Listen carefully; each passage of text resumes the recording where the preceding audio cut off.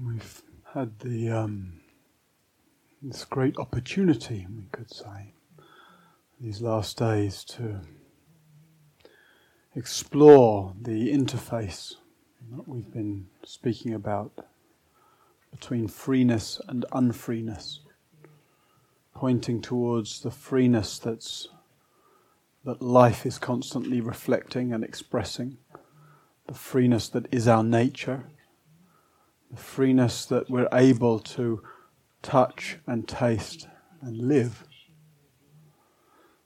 And in the process of that, inevitably coming up against what appears physically, emotionally, mentally, imaginatively, as being unfree, as having the friction of some contraction, some story, some drama, some tension, etc.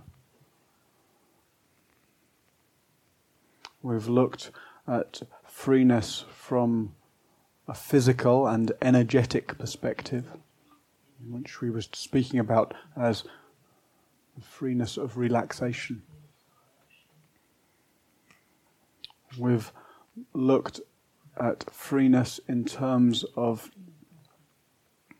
our reactivity with experience, a tendency to grasp after the pleasant and to reject and contract around the unpleasant, etc. This morning I was speaking about what's on the one hand, the fundamentally free nature of everything, and yet a freeness of unfolding that is nevertheless what we were calling lawful or orderly. Free in its unfolding, but not random. Free, but not chaotic. And on the other hand, free, but not ordained. Free, but not controlled. When we listen to the way we've been speaking about it as a kind of cellular listening, or whole being listening, we might say,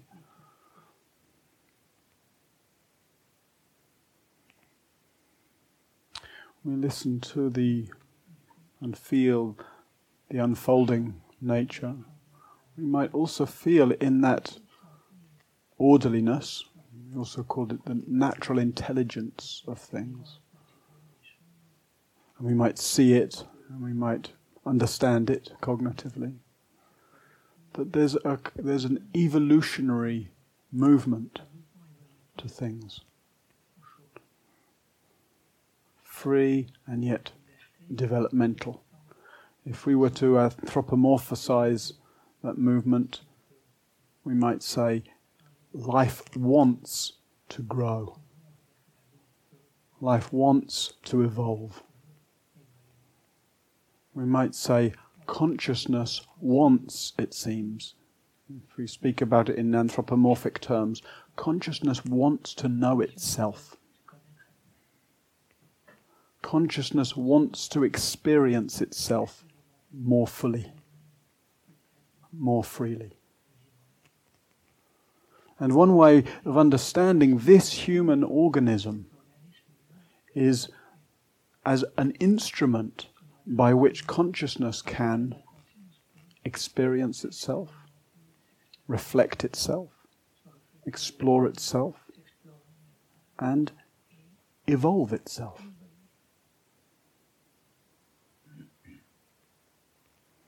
When we think about evolution in classical terms, in the terms that we've sort of been educated in, what's sometimes called the ascent of man, I don't know if you're familiar with that phrase, it's those pictures, the pictures of bent over and then standing up and then Homo sapiens at the end. Right? It's interesting. There's a few things. One, there's the the assumption in that view when we speak about evolution that somehow we've made it. Right? We were evolving, and now here we are, fully formed, Homo sapiens.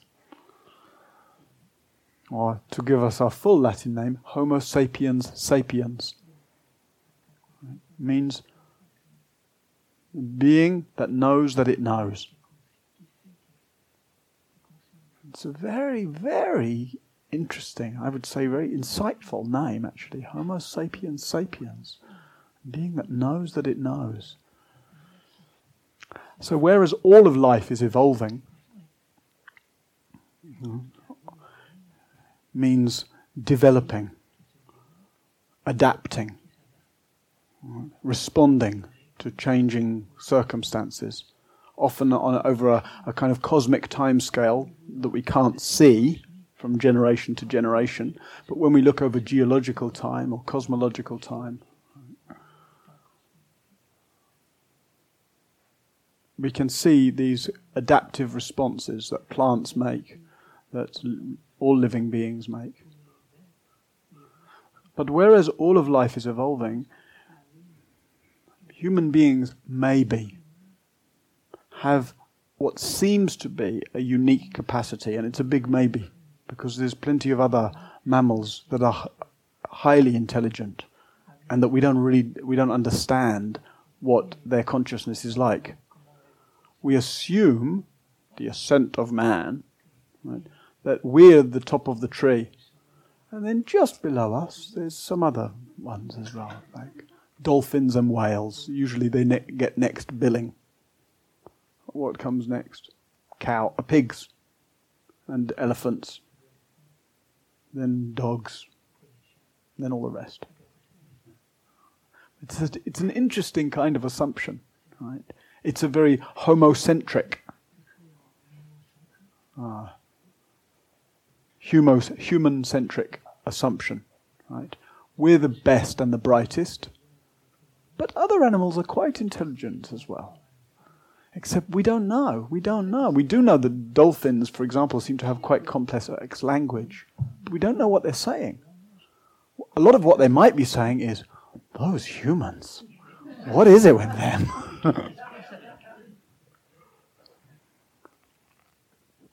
So, without needing to speculate on whether sapiens sapiens, this quality of knowing that we know, is unique or not, what we can see is that we have this, nevertheless, extraordinary capacity to consciously evolve.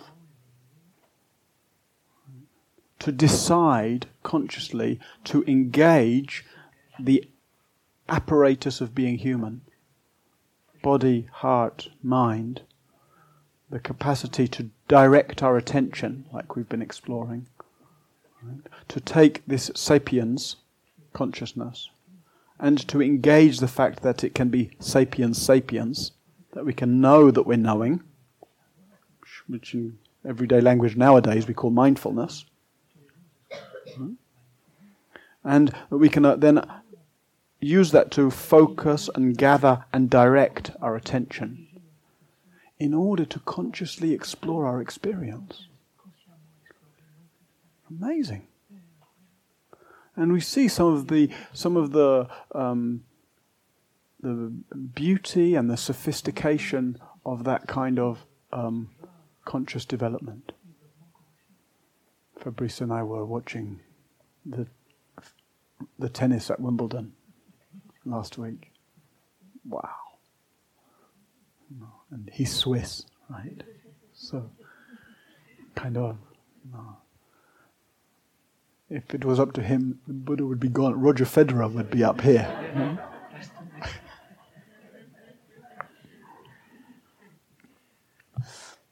But, there's something very touching, I find, about any field of excellence.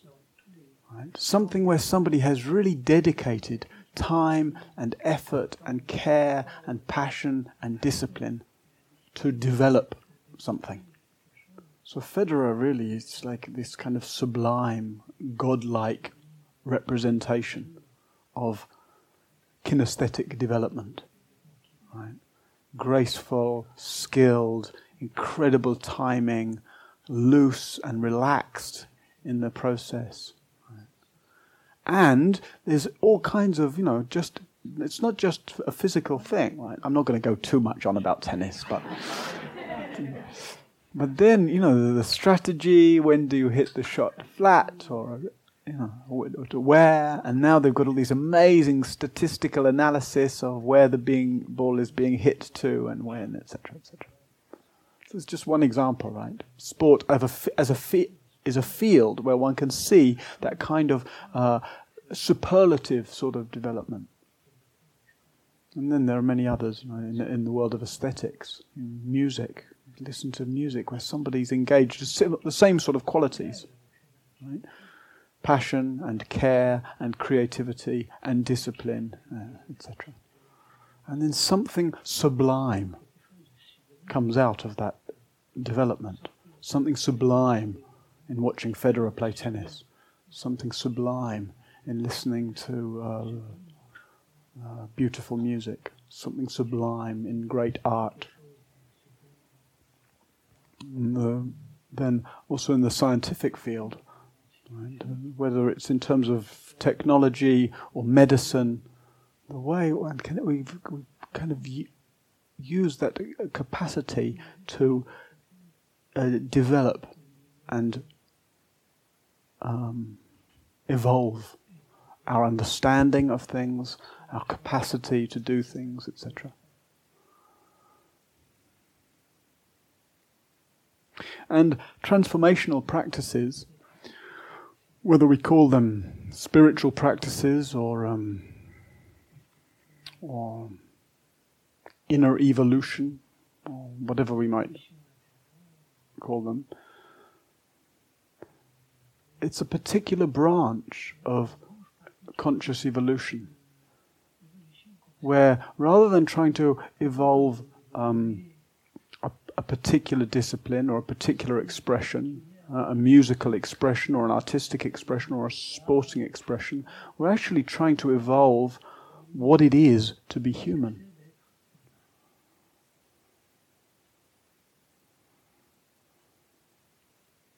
And so then we have to ask ourselves, what is it to be human? Of course, there might be many, many answers to that question, depending on the degree of depth, the degree of evolution. Some people might say, well, to be human is to, have a body that looks like this.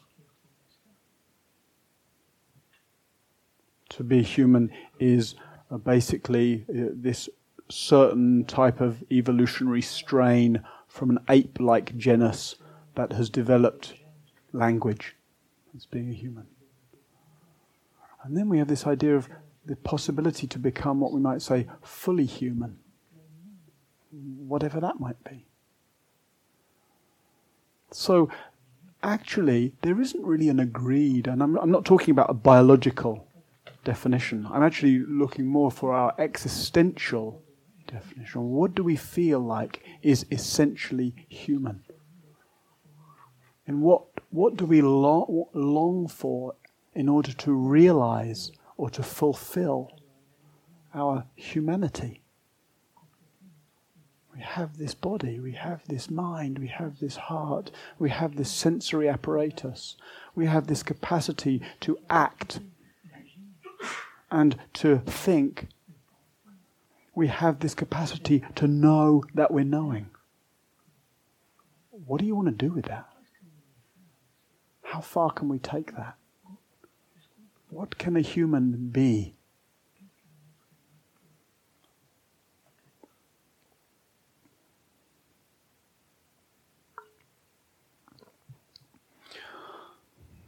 So,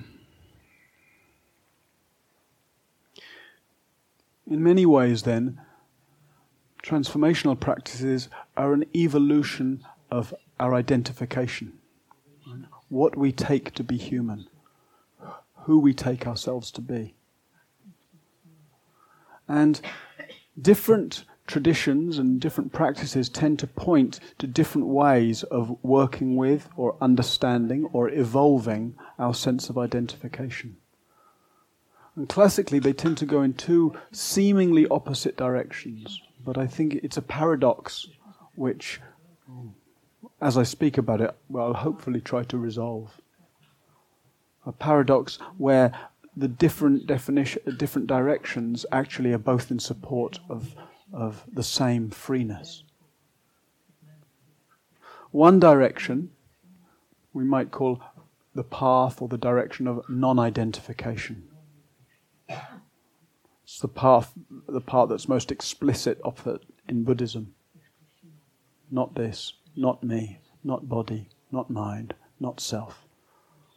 In the language of this week, we might say just natural unfolding. So there's that direction of non-identification, which we might also call wisdom, right? Or emptiness, right? Looking for that which is looking for the freeness of non-identification. And we've been exploring that, the freeness of not taking all this so personally, the freeness of having space around this, the freeness of allowing all this to unfold by itself. The other direction, rather than non-identification, we might call total identification. Or we could equally call love, wholeness. Right? So non-identification on one side, total identification on the other. Wisdom on one side, love on the other. Emptiness on one side, wholeness or fullness, we might say, on the other. So those terms are all pairs of opposites, but maybe they're not as opposite as we think.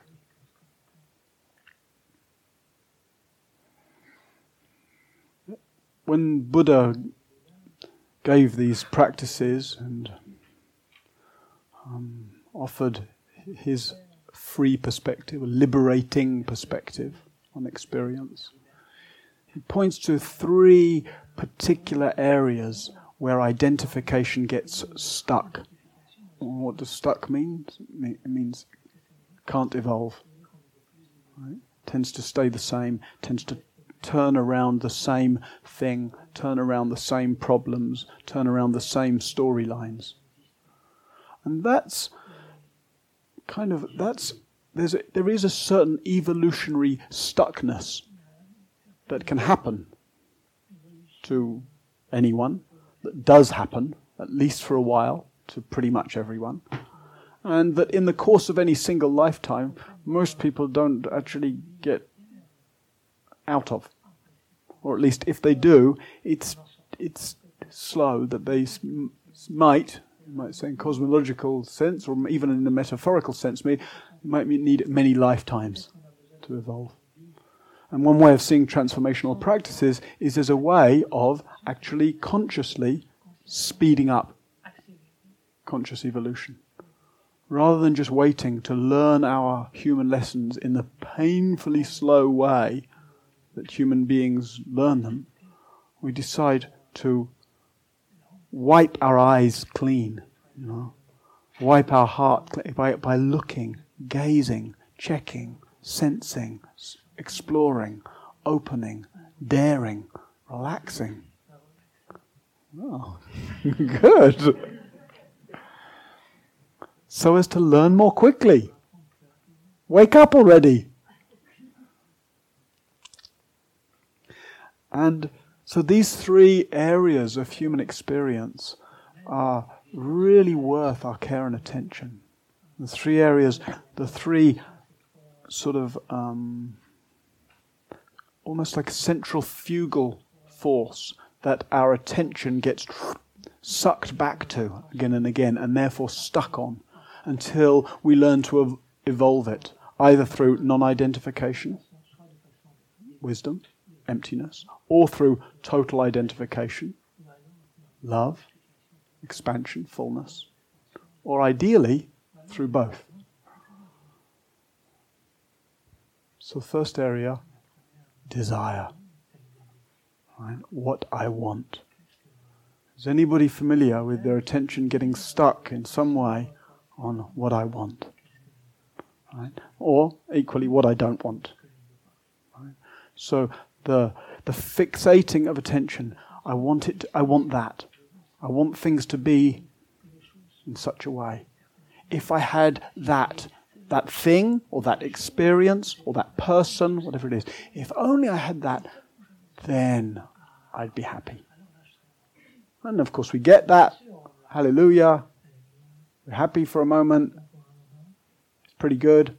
But if I had that other thing, and then off we go again.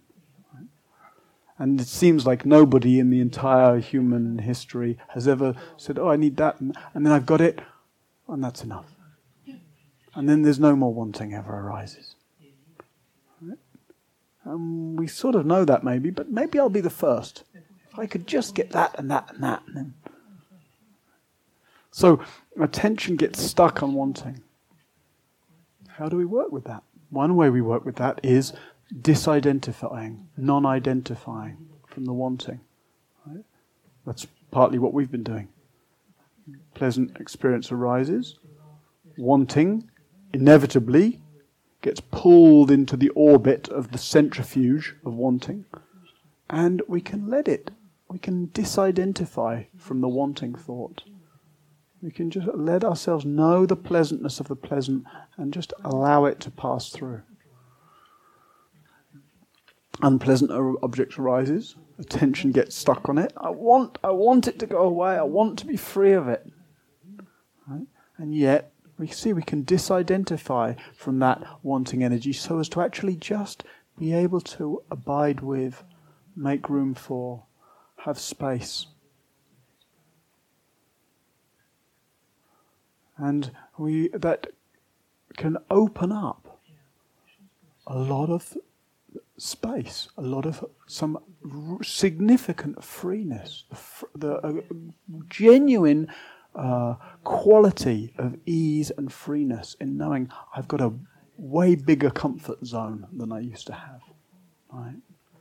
That I've got just more skill, more capacity to let go, so that just because the mind finds something to want or not want, I don't have to make the same kind of drama and tension around it as I used to. And there's also the other direction, right? Total identification or love. We see wanting arise. And it gets a tendency to get stuck, right, on the thing that we want or don't want. But what if we don't get stuck on the object? What if we really allow, we've also been practicing this week, allow the experience without getting stuck on the scenario or the object? What if we love the wanting? What if we let ourselves feel the longing, le soif du cœur?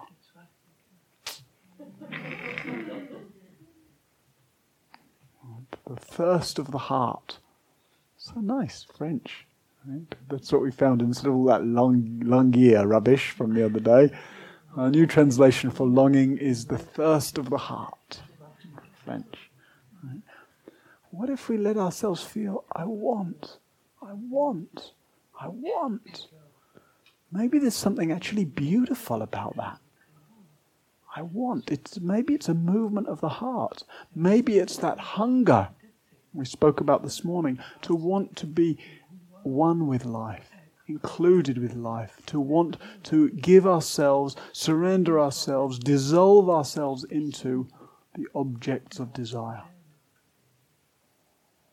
If all we do is get stuck on the object, then all we can do is try to have, get, consume the object. But if we allow the wanting, the thrill of it, the dynamism of it, the love that's in it, maybe we find that there's nowhere that wanting actually needs stop. That our love of life, our love for life, our longing can spread out infinitely.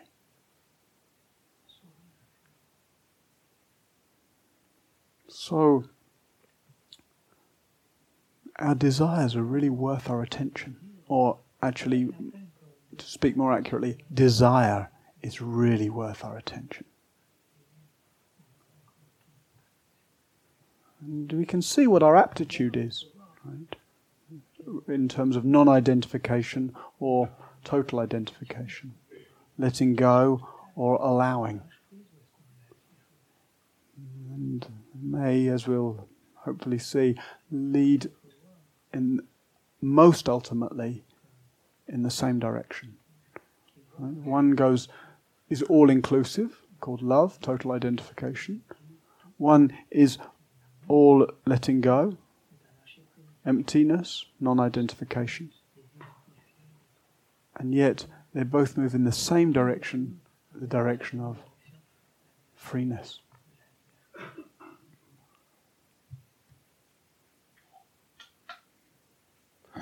Second area of that identification gets stuck on, views. So if the first one we get stuck on what I want, second area we get stuck on what I think, what I believe, what I hold to be true in some way. And human beings can produce a lot of views. Just turn on Facebook for a moment and wade through what the Buddha calls the thicket of views and opinions. Thicket? Les ronces. Yeah. A thicket is like a really tight thing of ronces, of brambles, right? Of spiky plants. And if you get in a bit into a spike when you're on a hike and you get into some spiky plants, and then the more you get caught up, right? The more you thrash around in views and opinions, the more you just generate and get more caught up in views and opinions. Again, just look at Facebook. Right? Or the comments section below almost any online news article. The more one expresses some strong view, and then there's a counter view, and then there's this, and the more people get into views, the more they get entangled in the views, the more they get identified with the views. Nothing wrong with views. Of course we have views about things. But the identification with the views, the I'm right, the this is the way we do things. We were remembering the monk's rule. We were speaking, Fabrice and I, about teaching. And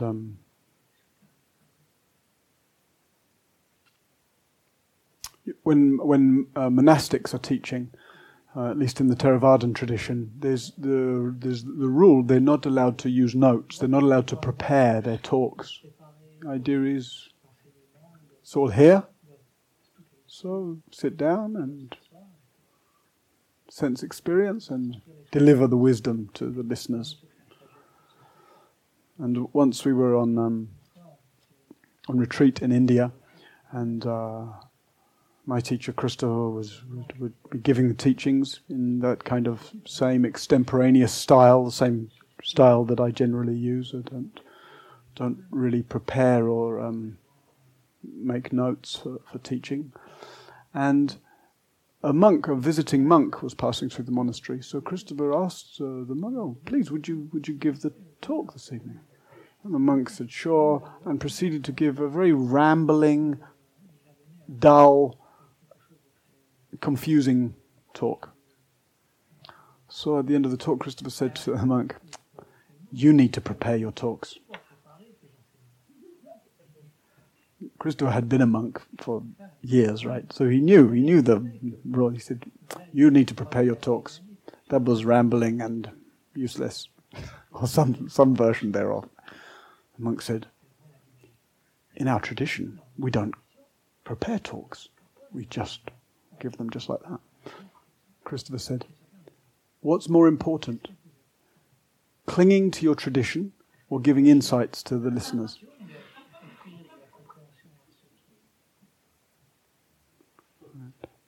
So how easily we get stuck around a view, but this is it. Same with the story of the two monks the other day, right? Carrying the person across the river.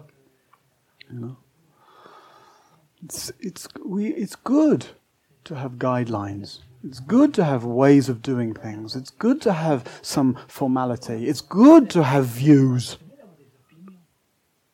But how easily the identification makes us rigid and therefore reinforces the sense of self, reinforces the narrow sense of identification.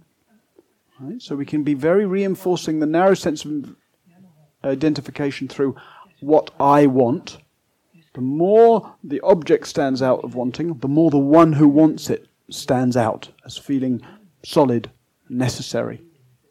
Same with the view. The more we identify with the view, the more we feel right. The more solid that identification becomes. So we have this practice of non-identification, knowing a view as a view, leaving the view behind. Establishing a certain freeness where one can actually abide increasingly with no view, or with what we might call non-conceptual awareness. The capacity to meet experience, feel experience, explore experience, without reducing experience to a view of this or that. We can able to kind of drink in experience and explore its nature directly with awareness, without reducing it to the story of what's happening.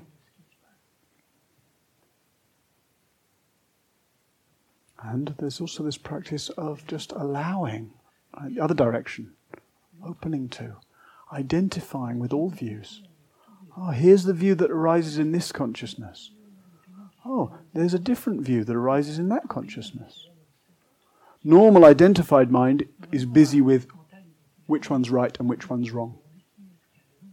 When we get into a conflict with somebody, I'm so convinced, it's so obvious that I'm right. Every time I get into a conflict, it's so obvious that I'm right. And it's so obvious that the other one's wrong. It's so strange that the other one can't see how wrong they are and how right I am. Except, of course, that in the mind of the other, exactly the same thing is true. It's so obvious that they're right, so obvious I'm wrong, and that's where the conflict is. So actually, that shows us something about the nature of views. Everybody's right. Right? In their own view, they're right. And we might say, well, yes, but hold on. Some views are righter than others. Right? And that's true. That's true. Right? That's a question of evolution as well. But if we're interested in freeness, we need to be able to meet people where they are. And you see a lot of the polarized political discourse these days, where everybody's being right in their own little Facebook group, right? In their own little, what's being increasingly called, echo chamber. We reinforce the rightness of our view to each other. And then that serves to increase the sense of the wrongness of the other. But if we want to be free in our views in this direction of expansion, to recognize, given if circumstances were different, I could be holding that view. Her view, his view, their view. And then we start to notice a kind of solidarity with human hearts. The fact that we share the tendency to hold views.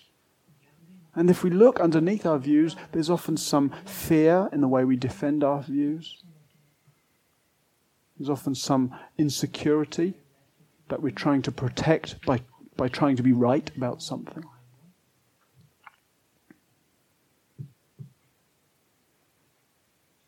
In the monastery in Thailand, monasteries are generally considered as a sanctuary for all beings. And so there's the encouragement to really respect all of life. It means not squashing mosquitoes, etc. And Ajahn Po, who was the abbot of that monastery, he originally came from Koh Samui. Maybe some of you have been there. It's an island in the south of Thailand. This is in the late 80s, before it was developed in the way that it is now. And there were pirates who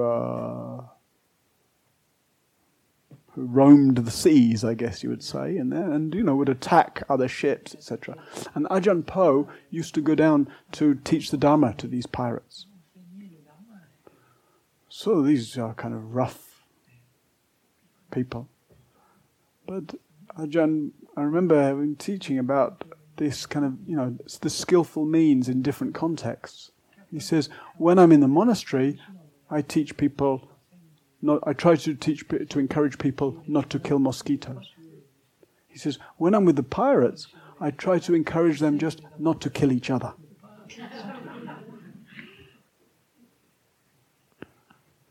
So how easily we could get on some kind of superior moral view, political view, personal view, where the sense of self contracts around, identifies with the view, makes us right.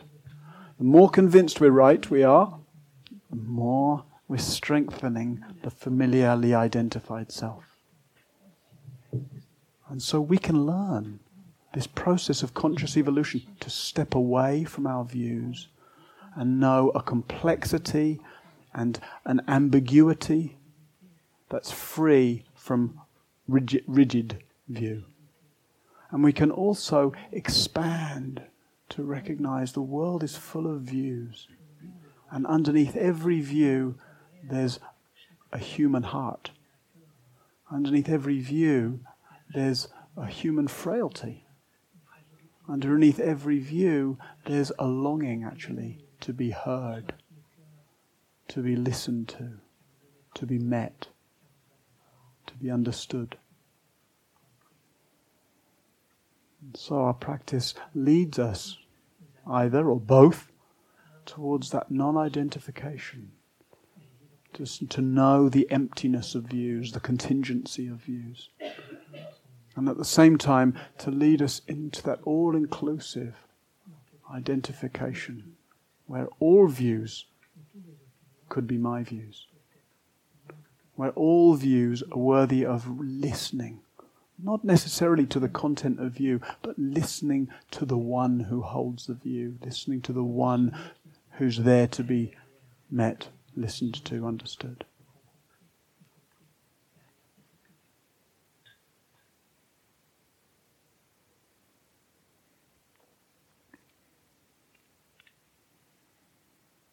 And then the last category of experience that we tend to fixate upon and identify with, which is a little more subtle, is a sense of existence. So, to identify with existence is to basically feel and believe and act as if I exist. And I say it's a little more subtle. It seems so self-evident. In fact, to say that to any other way of meeting life other than I exist can seem, and often is treated as, basically as pathological, right? Psychopathological. I exist. But I exist is the kind of the standard stuckness of identification. Right? There was a place before that we got to in our evolution. We didn't arrive in the world fresh from the womb. I exist. Right? Look at young babies, they don't seem to have an existential identification with themselves, neither with mind, neither with body. It just hasn't developed yet. And then it develops, and those of you who are familiar with child developmental psychology, there's classic stages, right? It doesn't matter about culture, it doesn't matter about language. We go through the developmental stages of developing a sense of self. And at some point, if it develops healthily, naturally, well, it develops to this quite sophisticated place of sapiens sapiens, right? Knowing that I'm here enough to be able to say, I exist. And that's like a way stage. Most people don't get further than that. In fact, for some it could seem even frightening to look anywhere other than that. And it may be that we feel, oh, I've exerted so much energy in order to feel I exist. Don't mess with that.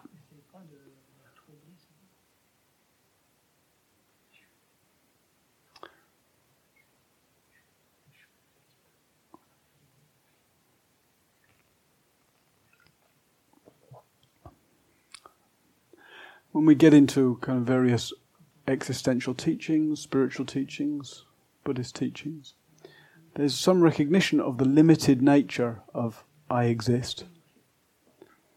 But because it's much more subtle, when we start to question that, we easily fall off from the extreme of I exist to a different extreme, called I don't exist. One sees that sometimes in spiritual teachings. A conventional view, there's a self, and then spiritual view, there's no self. But that's actually to fall back into the previous category of views. There is a self or there isn't a self. And maybe if you're familiar with Buddhism in some way, you might be familiar with some sense of teachings of not self, non-self, no self, etc. So just to be very clear, if you think I'm being heretical, when Buddha was asked directly, for goodness sake, man, tell me, is there a self or isn't there? He refused to answer. So as to not fall into the rigid nature of views. What's very clear is there's a strong sense of self. Right? And that sense of self can be engaged with. Right? That's all what our practices are. Consciousness, awareness, directing attention, being present. And there we get to meet and explore this sense of self that's so obviously here.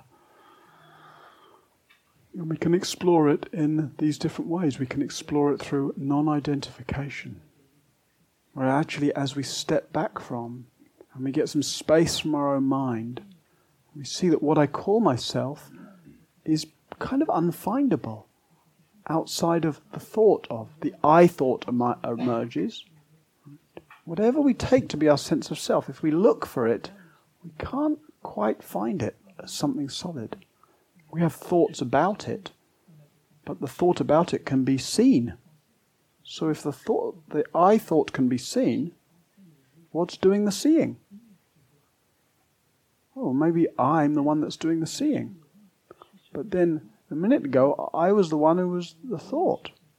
So if I can go from subject to object and back again, right? And even conventionally we say that, I thought to myself, say, that's a conundrum. Or we say, my mind. Right? So the mind is a possession of something called the self. So sometimes we identify with the mind, sometimes we identify as the owner or possessor of the mind. It starts to get a bit bizarre. But as we start to get some space, we start to see the natural functioning of mind, the natural functioning of thought, the free flickering of ideas and images and impulses, sensations and feelings. As we non-identify, we realize we don't need to take ourselves to be this in some existential way in order to function. In fact, we find that freed from all of that fixation and identification, our functioning becomes more attuned, more clear, more free. On the other hand, we have this other direction. We see there's a sense of self, and we allow, and we think, well, what do I identify with? Actually, we find these sounds of the crickets that I say are out there, actually they're here in awareness. These beings I'm looking out on that I say are out there, actually they're here in awareness. As we open up our senses, our awareness, and what we were calling our existential boundaries the other day, we might feel like all beings are in here with me. Like Walt Whitman says, I'm vast, I contain multitudes.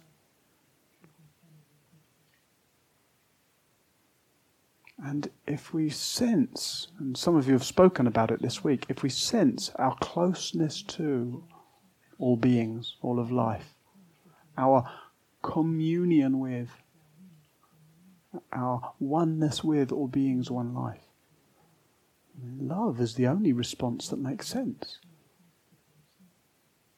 To open that identification, to feel I am all of this. I met one roaming Indian ascetic monk once in the high Himalayas. I was on a long couple of months walk. And I came around and this guy was sitting, just meditating, but gazing out, sitting on a rock, gazing out. Great vista, looking down towards the plains and mountains all around. Sat with him for a while. And I said, when you look out, Babaji, what do you see? He says, I just see myself with different names and forms.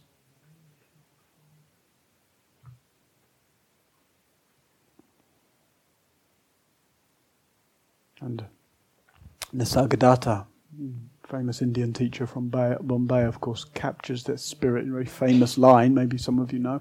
He says, wisdom, so that direction, non-identification, emptiness, wisdom tells me I am nothing. Love tells me, other direction, total identification, opening to it all. Love tells me I am everything. Between these two, my life flows. Wisdom tells me I'm nothing. Love tells me I'm everything. Between these two, my life flows. Freely. And so we attend to the movements of desire.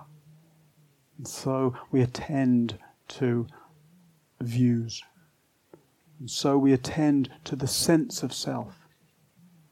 We attend to them closely, gently, caringly. We attend to them so as to non-identify, so as to get some space, so as to abide free from identification. And we attend to them generously, permissively, lovingly, inclusively, so as to expand our desire until it fills the universe, so as to expand our view until it can contain all of this, so as to expand our sense of self until no being is left out. That's the direction of our practice, the direction of freeness. That's the promise of our practice. That's the possibility of our practice. That's the freeness that this human can be.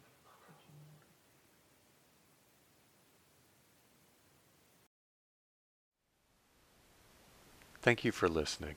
To learn how you can support the teachers and Dharma Seed, please visit dharmaseed.org/donate.